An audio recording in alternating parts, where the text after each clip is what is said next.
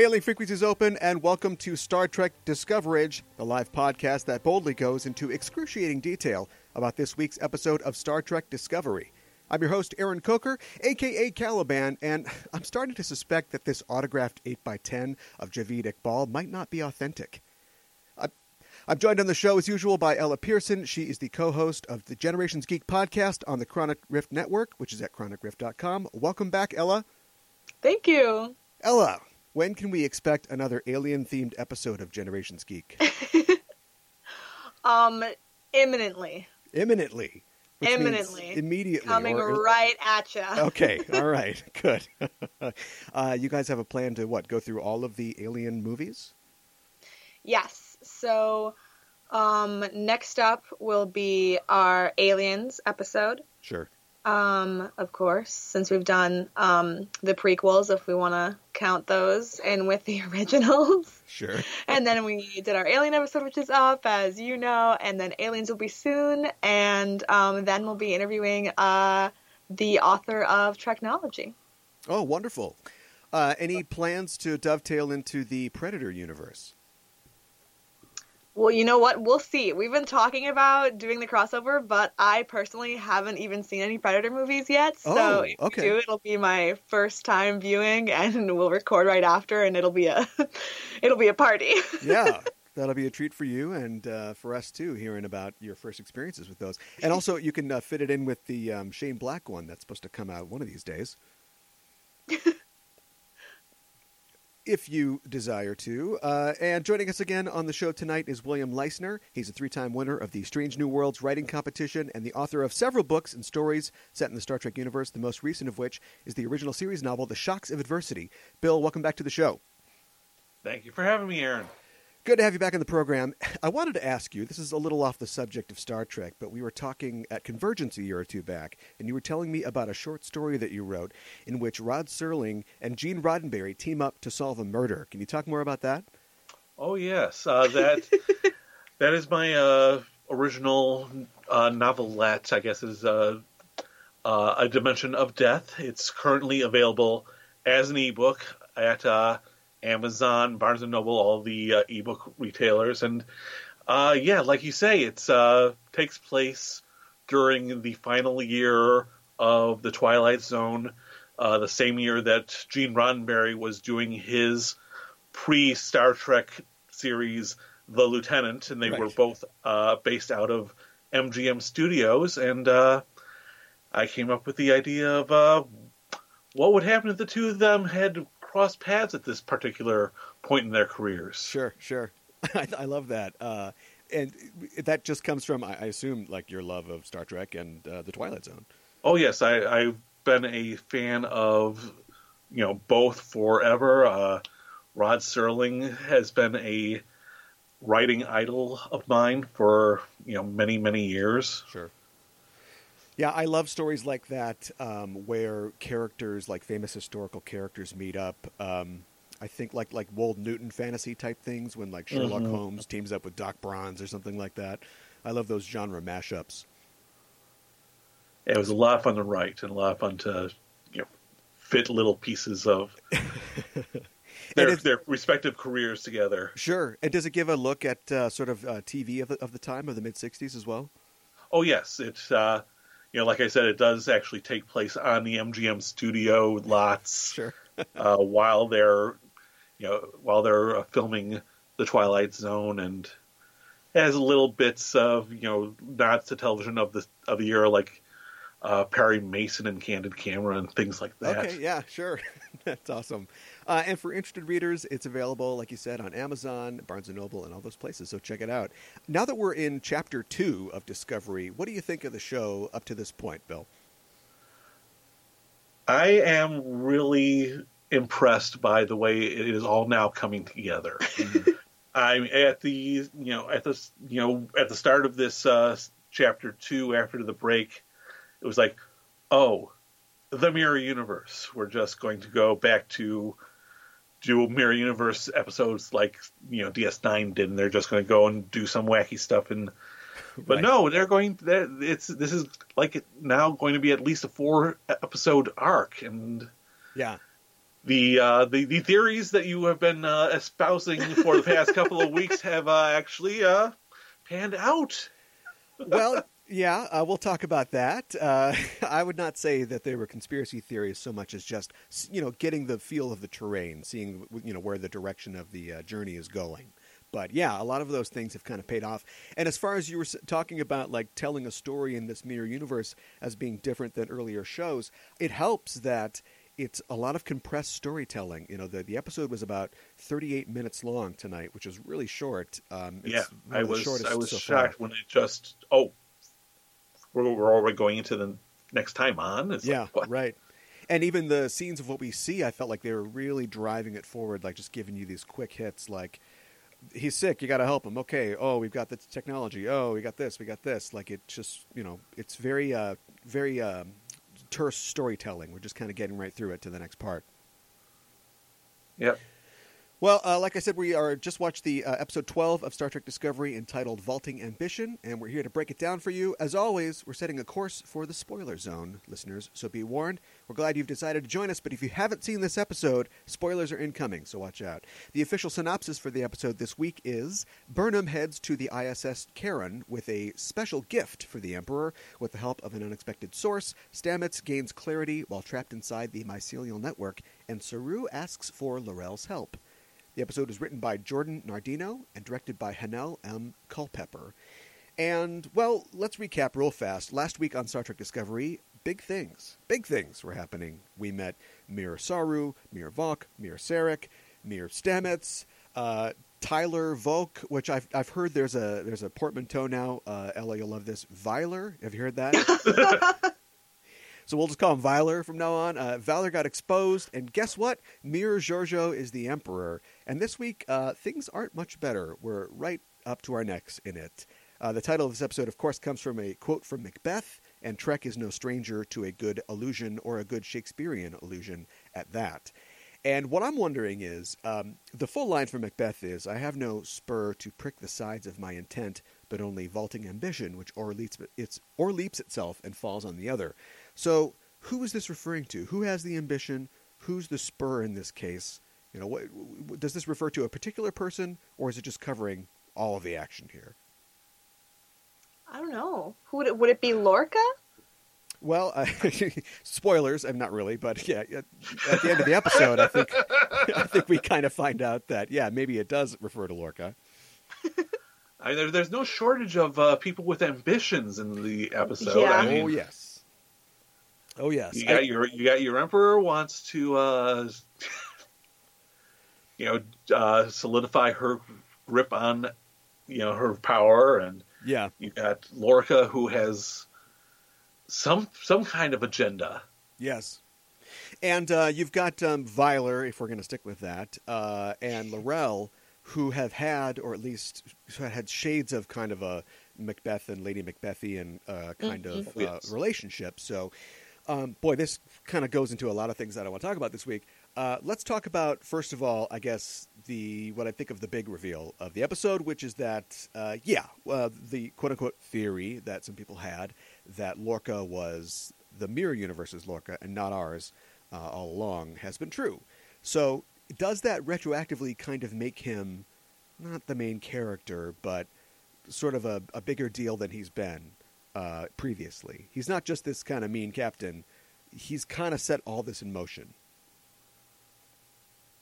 I think it's a really big deal, right? Like, oh yes, it changes everything. Especially since going in, I feel like everyone's initial reactions were like, why is he such a weird captain? Like, he acts so different from every other Star Trek captain we know. And it's like, oh.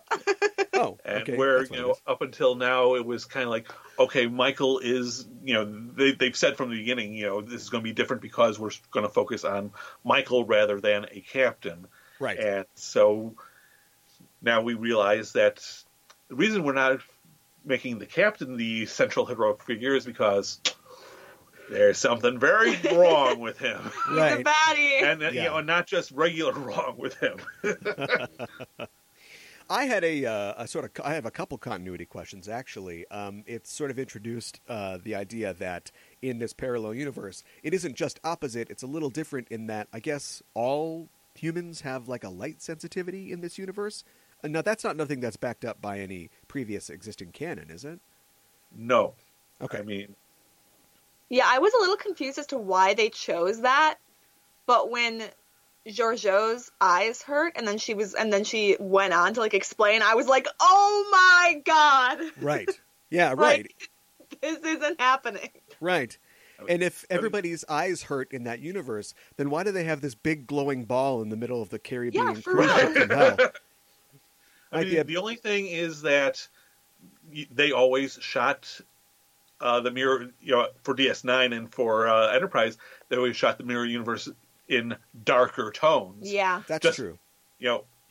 Of course, that was always because it's evil and it's dark. It's literally a darker universe, right? But this is, I mean, that's a retcon of that, I suppose. Yeah, so it fits in a little, but... Although if you go back to Mirror, Mirror, the Wildman Kirk wasn't squinting and saying... Yeah. Right. In every revolution, there's one man that wears sunglasses, right? Well, I guess that raises the question then, or maybe it's just an afterthought, where's our Lorca? Did he go down with the Baran then? That was my question. Literally how, so Mir Lorca got to, the Federation universe. Right. And somehow took did he take the place of our Lorca? Or, the real Lorca? Or, because, I mean... Or did the two Barans cross over? Yeah. And they had both been destroyed, and the real Lorca went down with his ship, and the Mirror Lorca said... screw this. I'm that's jump into me. the escape pod. I'm a captain now. Plus, he has to destroy the evidence, right? Yeah, I'm excited to see where they go. I don't know. I'm confused, and I feel like the first half of the season was not slow, but now that we've we've gotten into the Mirror universe, everything's happening everything's happening at once. Last week we had the reveal of Vyler, and then this week we had Lorca right after, which I wasn't expecting at all. Right. I don't know. I'm shooketh.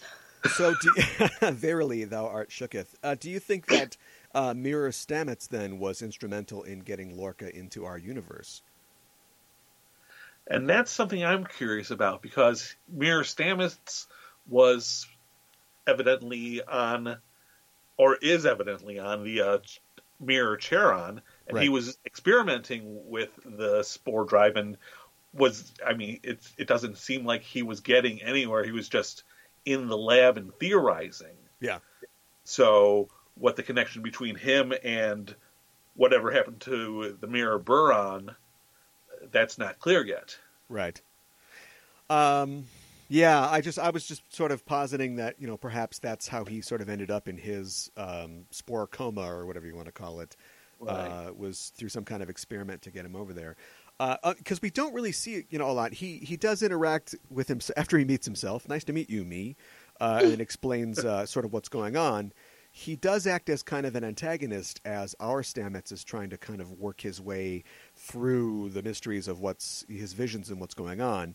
And so now that they're both awake, and he is the Mirror Universe guy, I have to imagine that he will sort of be acting as some kind of antagonist to what our Stamets is trying to do to get people home.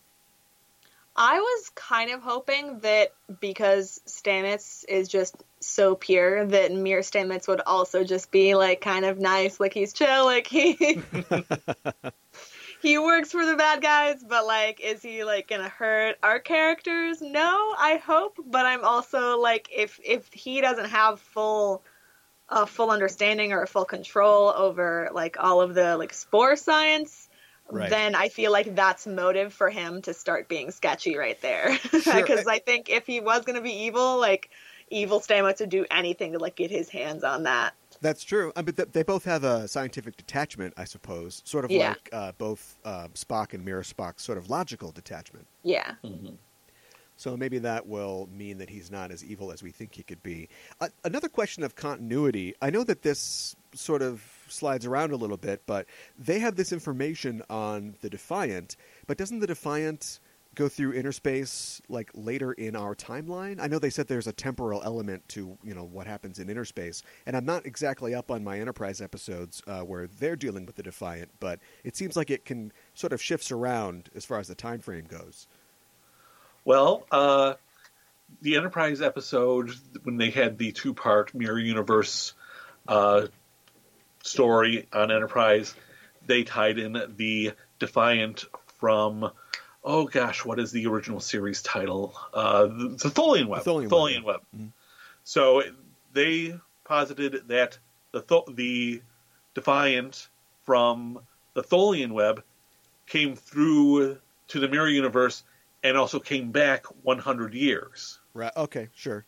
So it was discovered during Archer's time. Right. In the Mirror Universe. And that was the Mirror Universe's first clue as to the Federation universe, the Prime universe. Sure. So I guess the fun question is, do you think that we'll get a 100-year-old Defiant flying around in the current Mirror Universe? If it's still out there somewhere. I would love that. I would love that, too. I don't think it's going to happen, though. Yeah, I'd be surprised. I don't know. I'd be surprised, but I would be so down for, one of the, an old-looking ship. I mean, these ships are, they're the same. It's the same time period, but, Sure, yeah. Well, then they couldn't have it look old. Wait. Well, okay. Maybe, they'll put some, some glitz on it. I'm not as excited anymore. Yeah, I mean, given the design decisions that they've made for this series, I'm not sure how they would do that. I support them, but my initial excitement was just we can have an old-looking ship, and then I was like, wait, no.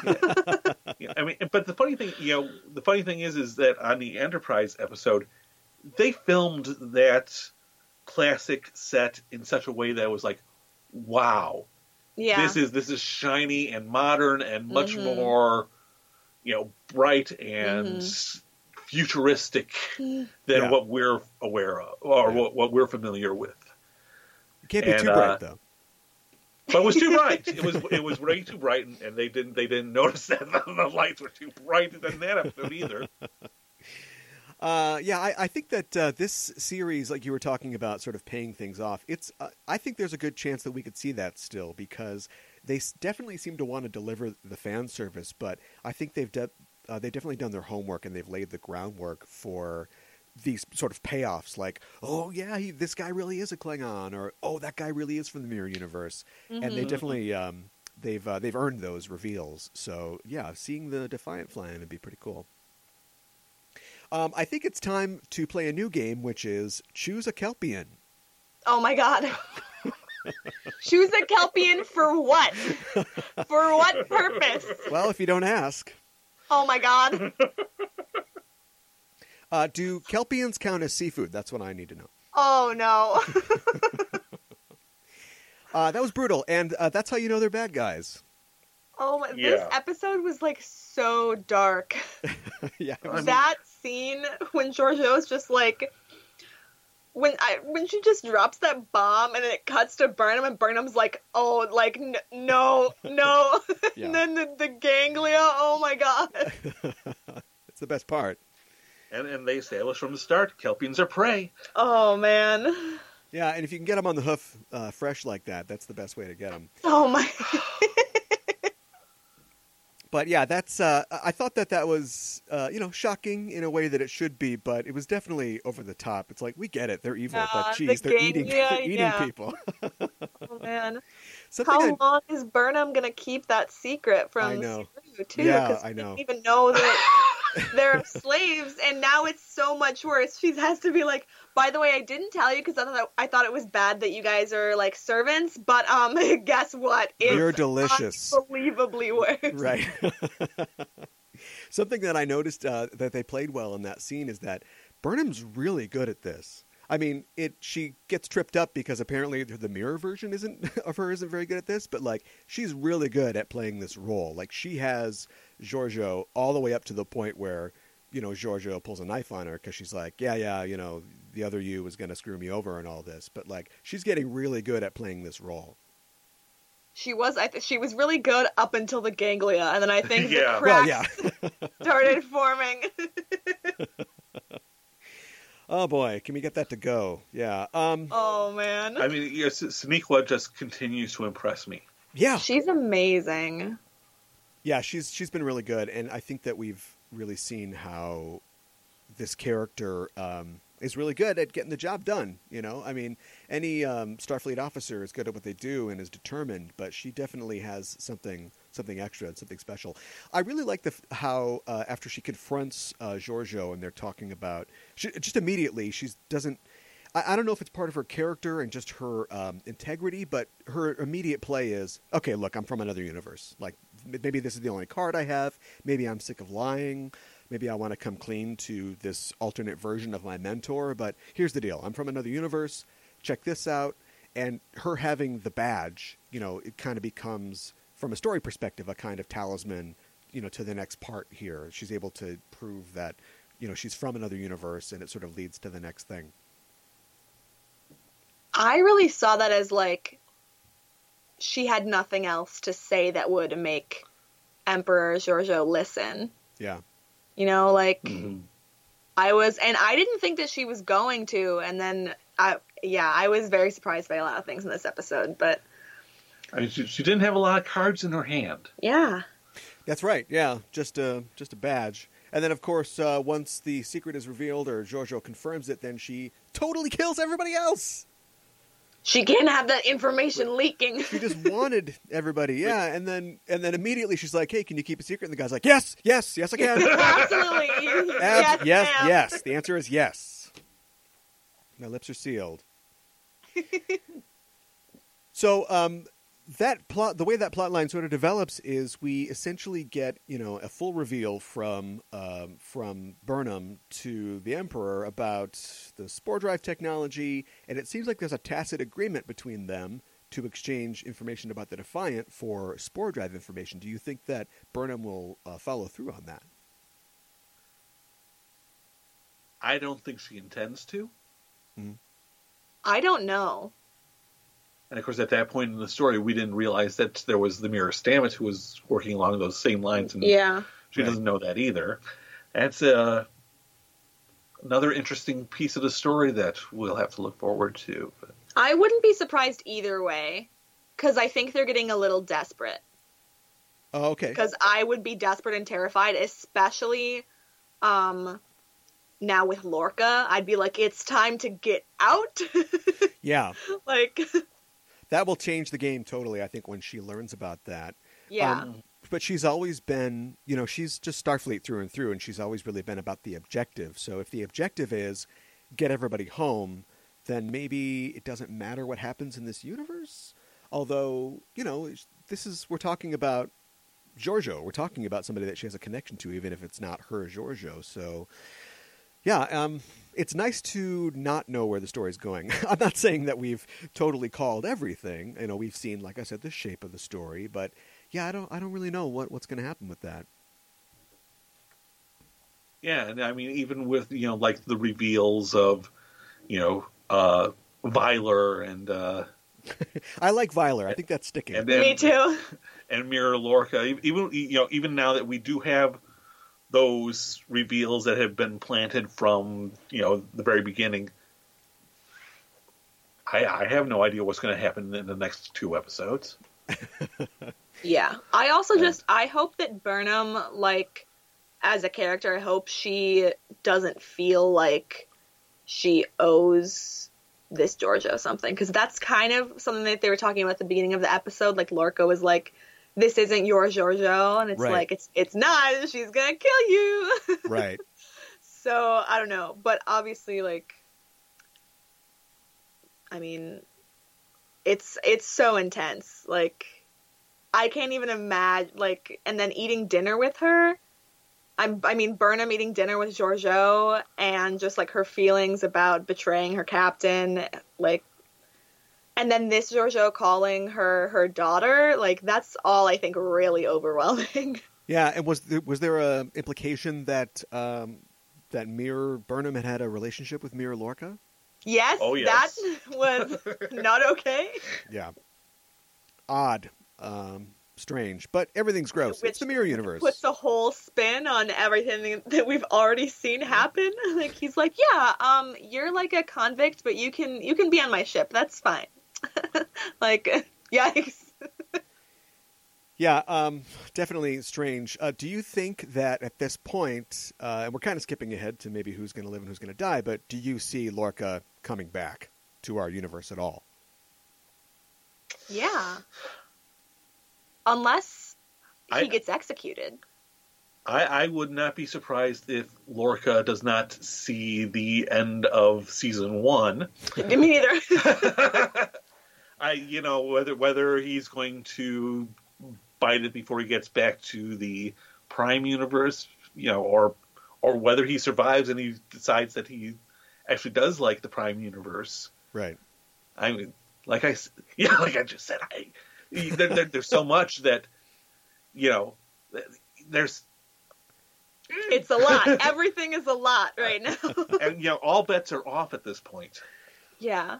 I think so. I don't know if this is just me, but in the past few episodes, I feel like there have been moments between Lorca and Burnham that have been more like mentor-mentee. Yeah. I feel like I saw them getting a little bit closer, and Michael was a little bit less like weirded out by this creepy captain who has like a torture room. And now with this reveal, it's alarming. Like, yeah. I'm interested to see how her character reacts. Like, honestly, because I think that she has some loyalty to him. Yeah. Yeah. Maybe not once she finds out like everything that he's done in the Mirror Universe, but I think that they had like a good I don't even know, like Captain whatever Michael is, and she's not in Starfleet relationship. Right. And this is going to change like everything. And I think the position that she's in, and maybe just her personality, she's not really all that judgmental. I think that even if she found out the stuff about him, her instinct would be, look, we'll get you back. Starfleet will deal with you or whatever, but you don't deserve to like die here. But we'll see. Speaking of dying, hey, we get to see Dr. Culber again. Hugh returns, and we find out that the mycelial network is the afterlife, or what's going on there exactly? I was going to ask, like, why is he there? And he's like, because at first I was like, okay, like, Paul is seeing him because in some part of his head he knows that he's gone. And then Culber was like, I'm gone. And I was like, I'm confused. Back up. Why are you sentient? Yeah, is that like a hallucination, or is he somehow in the network, or we didn't see anybody else who had recently departed, so. Or is that completely a illusion in Stamets's head? True, yeah, it still could be that. Possibly. Because since he was sort of gone when it happened. I knew you were dead. I held you in my body. Yeah. I held your body in my arms. Right. And the mirror Stamets had no perception of him, it seemed, as well. Yeah, he didn't really react. Yeah. That's true, yeah. Also, though, if this is what they meant by, like, Culber's coming back, it's like, okay, like, I don't even want to hear it. Well, honestly. Yeah. Although, I do like the fact that whether it's really the person or not, the actor does get to come back, and he does play an instrumental role in him figuring it out, and kind of finding his way back. Yeah, and it's nice for them to have, like, the goodbye, because when he died, it was so quick. It was like the audience didn't get to really feel that moment. Right. Because it was just like neck snap and Ash is out, and that was it. Yeah. Yeah, you have the actual goodbye, and you have the goodbye kiss. Yeah. Like, you have to let go of me so that you can go save the universe. Yeah. It was a great scene. It was very touching. I doubt that Mirror Stamets has anybody like that waiting for him at home. Probably not. And it seems there's an implication that Mirror Stamets has poisoned the mycelial network somehow, and that poison or taint has spread to our Discovery. Yeah. Yeah, and, like, all of the, like, the entire forest is dead. Is that? It's shriveling away. Dead or dying. Yeah. I don't know, because the spore drive is how they got there. So if the spore drive doesn't have spores, like, and if they have to go back through inner space, they'll all come out crazy. Yeah. Right. So that's not going to work. Tear each other apart. So as far as future predictions are concerned, I guess the spore network being somehow disabled by the end of the series, so that it's not available in regular TOS continuity, seems to be right on track. Yeah. It would make total sense because it has to go at some point. Right. Yeah. Exactly. So that seems to be on track. Here's something that is on track or isn't on track. I don't even know at this point. We've got a Klingon who's become a human somehow, and a Klingon and a human are within one body, and that's a war, as Saru says. And my question is, why? Like, what's the nature of what they did to him that's so rough? I mean, that I don't understand. Yeah. I don't know what's going on. That Arn Darvin guy lasted for 30 years hanging out around Sherman's planet or whatever. So how come it's so rough for this guy? And then, from the first that the whole Vok-Tyler theories started popping up, it's like, okay, so how, what exactly is it? How does that compare to what we know about, Darwin, and how does that compare to? Yeah, and why? And how do you get past DNA tests? And how do you get right? Because they keep playing. They've said that, like, because he killed Culber because Culber was like, "You're not you," because I just did like these scans or whatever, and some like there's scar tissue around your organs and your bones. There's something about your bones that like they were shrunk or something weird. Right. But then they talk about it sometimes like, oh, it's like all in his head, and it's like, how could scar tissue could just be scar tissue, but they've said stuff about his bones before, where it's like they've changed his bones. Right. So and in this episode, they said that L'Rell said that he was captured at the Battle of the Binary Stars. Yeah. And so where's like the real Ash Tyler? Like, is he dead? Is he like, I don't understand what would have happened to him, or if he even looks like what we know Ash Tyler as, because if it's not his body, I'm maybe it's like that Nicolas Cage movie. They had to stick Vok's face on Tyler, and so he's walking around with Vok's face on. That's just a guess. Actually, from the episode Errand of Mercy, we learned that Klingons have mind scanner technology, so perhaps they have some ability to transfer the psyche from one person to another. And they definitely have some sort of genetic engineering program, so maybe that explains how they could hide his DNA. It's complicated. Yeah. But the important thing to figure out is, what's going on with the laser fingers at the end of the episode? I'm not even sure, like, what happened, because she looked at the end of it, L'Rell looked like sad, like something had, like it didn't work, and because then at first he was speaking in Klingon, and then when it got to the end, he cut back to English, and he was still saying the Klingon phrases, but he was saying them in English, and then it cut to L'Rell, and she just looked, like, sad, like she had lost him. Right. And so I don't, like, was it successful? Was it not successful? Like, what would have went wrong? Well, it seems like maybe the operation was a success, but the patient died, because she does give a furious shout to let Stovacor know a warrior's coming, it seems like was that what she was doing? That was how I read it. Because I couldn't tell. I was like, okay, so she's screaming, so is Vok dead, but Ash is alive? Like, I don't know what's happening. Like, I'm sure we'll figure it out. Well, we'll get there. Those laser finger tools were. Yeah. They go through his hair and his skull. What are you doing? These are the wrong tools. That's not for brain surgery. And it's Federation equipment because it's not Klingon equipment. So it's like, what the? So why? What? And why was it her? I don't know. I guess from a meta perspective, now my question is, what was the point of all of it? Like, we have this big secret. which, now that I think about it, is maybe hiding a bunch of other secrets. But we have this big secret, which is like, clearly one actor is now in another role. But we asked last week, what was the plan? And like, now that the plan has been derailed and this happens, what was the point of the entire storyline? Like, I trust this show. I have faith in the writers that this is leading somewhere. But at this point, it kind of feels like, that's something that just kind of didn't really go anywhere.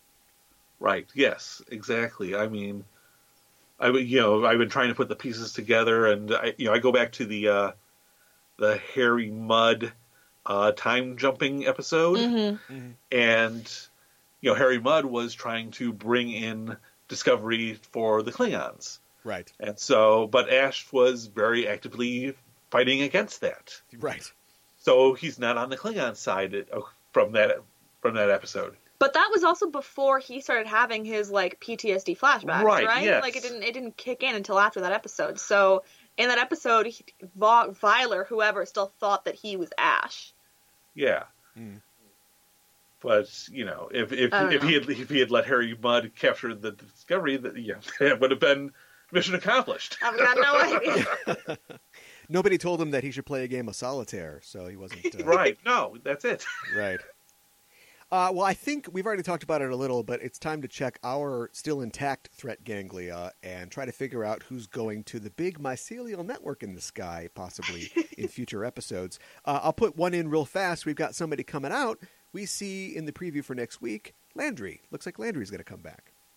Ooh. So that's kind of fun. I did not spot that. Yeah. I don't think we watched it. Oh, you didn't watch them? Okay, well, slight spoilers then. I think maybe Lorca. I think there's a chance that he'll get executed by Giorgio. Okay. But I would be surprised if there wasn't like first there needs to be a reckoning between him and Burnham. Yeah. I think Giorgio is probably going to bite it. Really? Okay. And at Burnham's hand. Oh boy. Oh my god. We're all speechless. I think thematically, yeah, that would fit, but that would be, if you're Burnham, do you just get home and go, I quit. I send me to prison. That's fine. Just because you need one more kick in the teeth for Michael Burnham. Right. Oh man. This is wow. I feel bad for this author's characters, but yeah.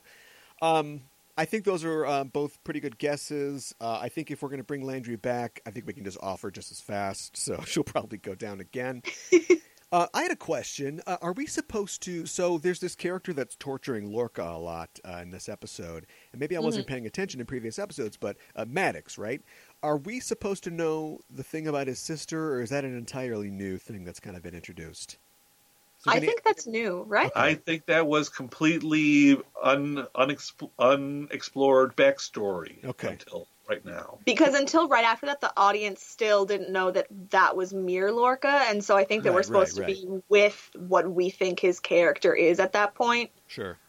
Which during that scene, by the way, I was like convinced. I was like, all right, it's not Mir Lorca, it's real Lorca, and he doesn't know the name, and that's why he's like trying to help but not really saying anything. And then afterwards I was like, oh, you're just a horrible person. Yep, you don't care. Okay. Yeah.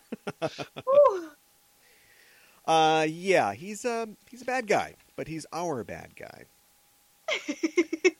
Well, I think that's just about it for this week. Thanks for joining us, listeners. If you like what you hear, you can follow us on Facebook and Twitter at EISTPod for updates and to get notified when new episodes of both this show, Discoverage, and our other show, Enterprising Individuals, are released. You can tweet to us on the show by using the hashtag Discoverage or email us at it's EISTpod@gmail.com. While you're on the internet, why not head to your listening platform of choice and subscribe to our show. Give us a rating and a review if you can think of it, because it really helps us out. And stop by our Patreon page at patreon.com/EISTpod. And if you like the show, tell a friend. Well, you can join us next Sunday night, January 28th, for our next episode of Discoverage. We'll be talking about the 13th episode of Star Trek Discovery, What's Past is Prologue, which is another Shakespearean allusion, and one that Trek has used several times before, and I hope they kept their punch card because, hey, the next one's free. Ella, thanks for joining me on the show. Remind people where they can find you online. generationsgeek.com and generationsgeek on Instagram. Perfect. And Bill, where can people find you on the interwebs? If anybody is interested, I am on Twitter. I am at Leisner. And on Facebook, I am William Leisner. And if you want to check out my books on Amazon or Barnes & Noble, it's William Leisner. Yeah, awesome. Check out Bill's Amazon page, too, and you can look him up on Goodreads. Thanks again for joining me. Thanks for listening, and we are signing off. This is Aaron for Bill and Ella saying live long and prosper.